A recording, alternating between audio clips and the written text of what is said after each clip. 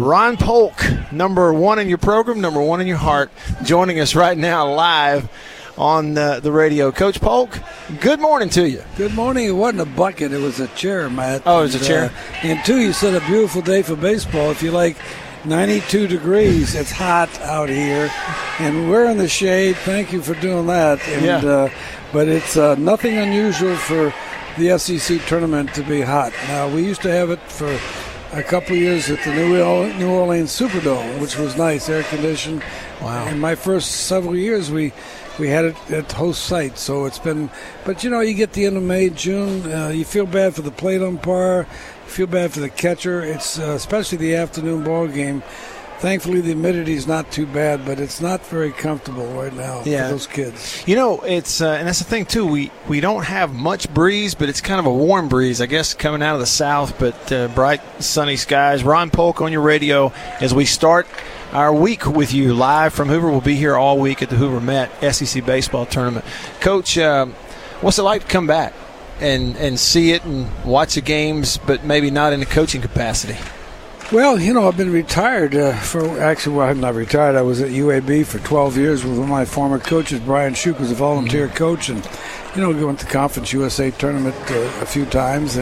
But I always tried to get back here as much as I could since I lived in Birmingham, kept a home in Starkville, drove back every Sunday after a practice or a game or after a road trip, and went back to Starkville to my beautiful home and drove back. So I drove from Starkville to Birmingham every weekend for 12 years, except in the summer when I'm up at the Cape. So I know where Gordo and Reform, Alabama are.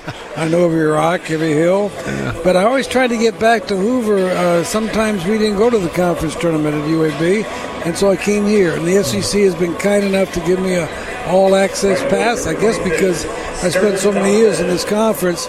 I got a little smoking section up in right field under the trees there, violation of NCAA rules. Unofficial, right? Yeah, and so I got a place to go, and plus I coach in the Cape, so I get several of these kids that are playing in this tournament that we are going to get in the Cape, except the ones that might be going with the USA national team, who generally takes a lot of our Cape Cod players. So looking forward to being up in the Cape in another week and a half and not sweat for 2.5 months. So I was looking at this, Coach, trying to become familiar.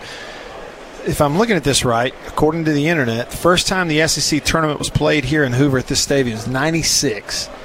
Okay, and so then the following year, 97, it goes to Columbus, Georgia. Mistake. Mistake to do that? What was that like over there? Well, the thing is that the year before, Skip Bergman and I were in the USA national team. We toured the country, and one of the stops was Columbia, South Carolina. Okay. And they told us that's where the SEC tournament is going to be next year. And Skip and I, when we got there, said, "You got to be kidding!" It was a pro ballpark, but they had one groundskeeper, a nice lady. She was there by herself.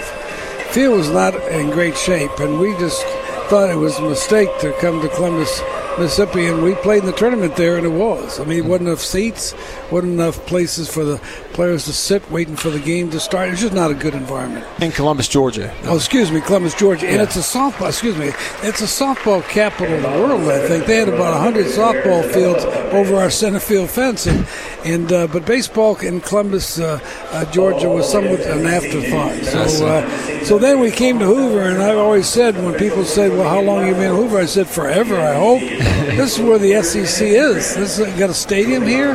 Now we don't have to compete with the Birmingham Barons since they're playing downtown in a beautiful new stadium in Regions. But, people keep throwing out a bid for it, bid here, bid there, and said, is this a money deal? Why? I mean, this is SEC baseball. You used to have a place for all the campers. You got a fun place for the kids to go and do activities. I mean, you got access to other fields if in case you have a rain problem when you have a double elimination tournament. You have to have a place where you can make up some ball games in a hurry. Mm-hmm. And so why would you leave Hoover? Yeah, it's great. I tell you, selfishly for me too, living in Mississippi, living in Tupelo, it's such an easy drive to get here. Yeah. I don't have to get on a plane to come or anything like that. And then it stayed, okay, so they brought it after that SEC tournament in Columbus at 97. It returned here in 98. It's been here ever since. Well, we used to have it at host schools. We used to host them a lot. Yeah, I noticed that. I think the winner of West or East had host. And so in all the years since '76 that I came to the SEC, I mean, we'd always have meetings in the SEC office about tournament structure. This tournament structure has changed 50 times. I mean, we try to get everybody involved, but then not everybody involved, and then we also dealt with where we're gonna play. And the Superdome, I think, on your computer was probably 2 or 3 years. Okay. And it didn't draw that well. You know, it's tough, except if LSU is in the tournament, it stayed in the tournament a long time. So we bounced around a while in the history of the SEC, but this is where it needs to be. I don't care if someone gives them $10 million. They don't need to leave Hoover. Yeah. Ron Polk on your radio. Ran into Coach Polk earlier today here in sort of an adjusted media area. Normally it's a little more full. This year it's a little more spread out. Fans are a little more spread out, still dealing with some, a few COVID variations, but that's we're filling the gaps pretty quickly. I don't see it. People sitting together, maybe their family. I don't see any mask on. I don't see any mask, Coach. I'll tell you this. As you were talking about it being warm earlier, the shaded areas of this stadium is where everybody's sitting right now. Yeah. They're getting out of that bright sunshine for the most part. There's still a lot of people stuck in the sun right there. And, it's not so bad from above. It's just when you're sitting in a metal seat. It's not very right. It's like sitting into you're being executed. Shocked. Yeah, the seat's getting hot for sure. Watching this game earlier, I don't know. I know you've been talking. Every time I look, somebody's coming up shaking your hand wanting to talk baseball, but Kentucky has had plenty of chances in this game. They've out-hit Florida 9-4, had guys on base with no outs early in the ball game. Florida was able to pitch out of it, and so, I mean, that's really been it. It's been Florida's ability to pitch out of a jam or two why they have the lead right here. Well, if they record the number of hits as the winning thing in the game, then they're going to have a lot of different results. No question about it. Timely hitting. In a tournament like this, depth of the pitching staff is huge. Timely hitting, top of the order's got to produce. Bottom of the order, hopefully they can produce a little bit. Make the routine play every once in a while. The Kentucky guy just made an unbelievable play an inning ago. Yeah. But it's a tough tournament. This is top to bottom as good as Omaha. Top to bottom.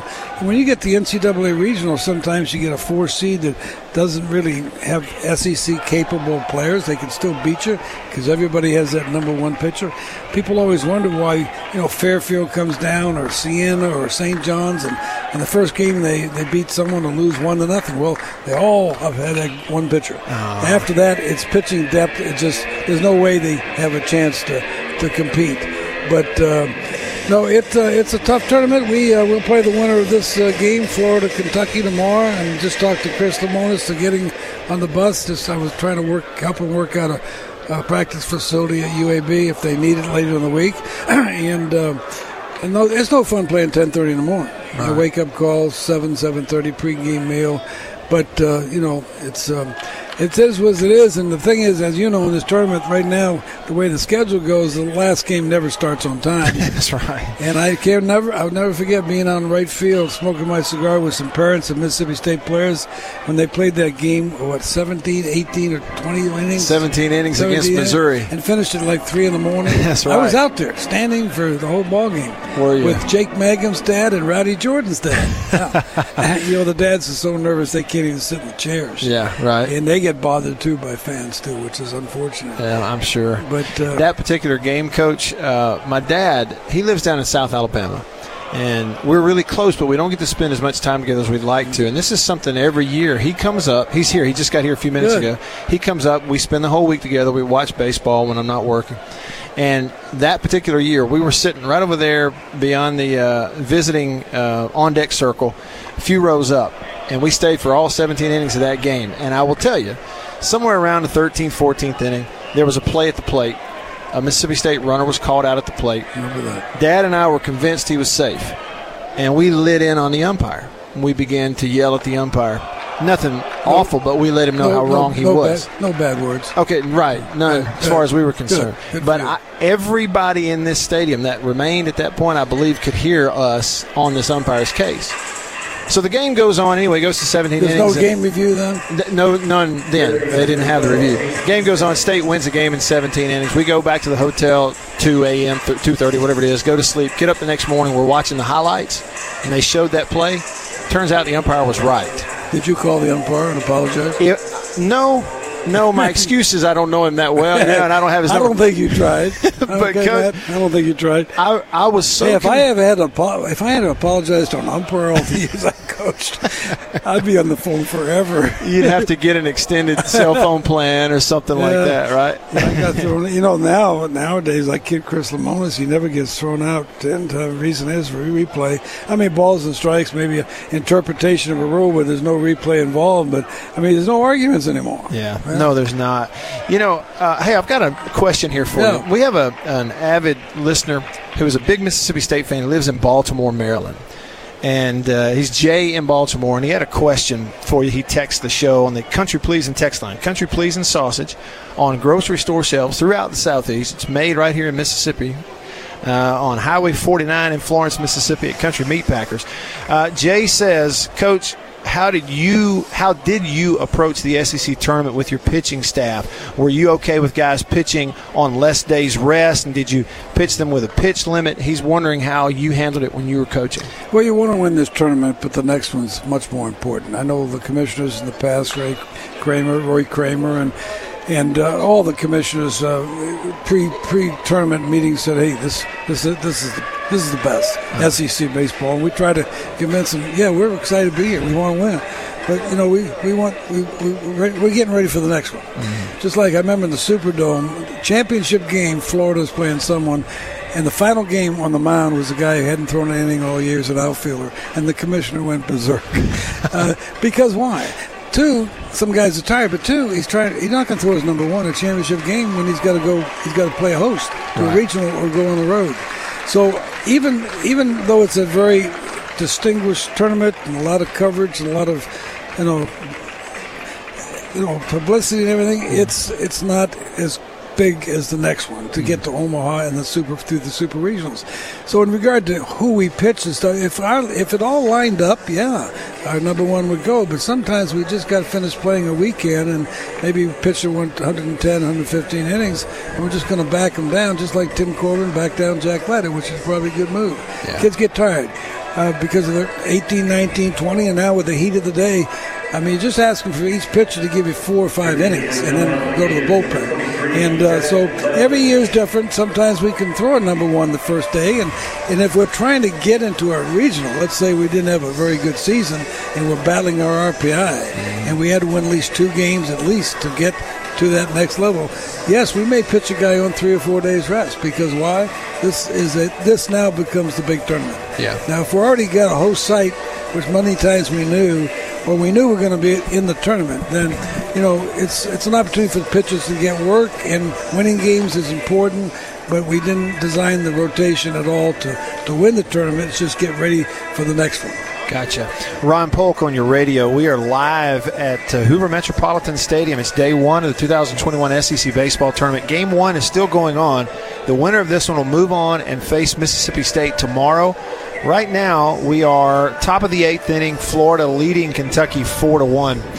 And as we said earlier, Kentucky's out-hit Florida, but it's the other column over there that means more. 4-1, Florida on top right now. See, like Kentucky, I don't know what their RPI is, but they're probably playing for an opportunity to go to a tournament. Right. I think they deserve it. I'm sure their RPI is okay, but, there's no giving anymore with, like, Fairfield being RPI number 8 or 9, never played a game out of the conference. I'm not a computer guy, as you know. I don't know if this RPI works very well.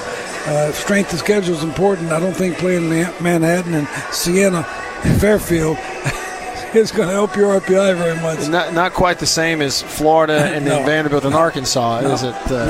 A little bit different level of competition. In regards to the pitching, to dig just a little deeper on that, your thoughts. So if we were to look at an example, Ole Miss is going to play tonight against Auburn in the late game. And there's been some talk about whether Coach Bianco would throw Doug Nikhazy, their outstanding lefty, this year. Well, Doug pitched. He threw over 100 pitches on Thursday night at Georgia in a win. 7 innings, a shutout ball, and over 100 pitches. And, people wondering, okay, if he does pitch him tonight to get Ole Miss into the winner's side of this thing and stick around, do you put somebody out there like that and make sure that he doesn't throw 7 innings, he doesn't throw 115 pitches, and maybe limit him? Well, that's going to depend if they're playing in the afternoon or night because of the weather. I mean, Doug McCasey is really good. They lost another pitcher, Gunnar Hoagland, and that's going to hurt. That's going to hurt. I mean, not that they don't have a lot of pitchers like Mississippi State. We got 23. Yeah. We got pitchers. It's just a matter of are they tournament ready. And I would imagine in Mike's case, I think they get a chance to host a tournament too. That's right. Mm-hmm. So I would say, I'm not telling Mike what to do. I had enough people tell me what to do when I was coaching. That if it's, you don't want to get in a loser's bracket here with one of your better pitchers down because it's tough. I mean, you have to go to 5, 6, 7, 8, 9, and a lot of these 7, 8, 9s haven't pitched for a month, maybe in spot opportunities. So, I mean, I've been thinking that McCasey should be able to come back from that, and I would say.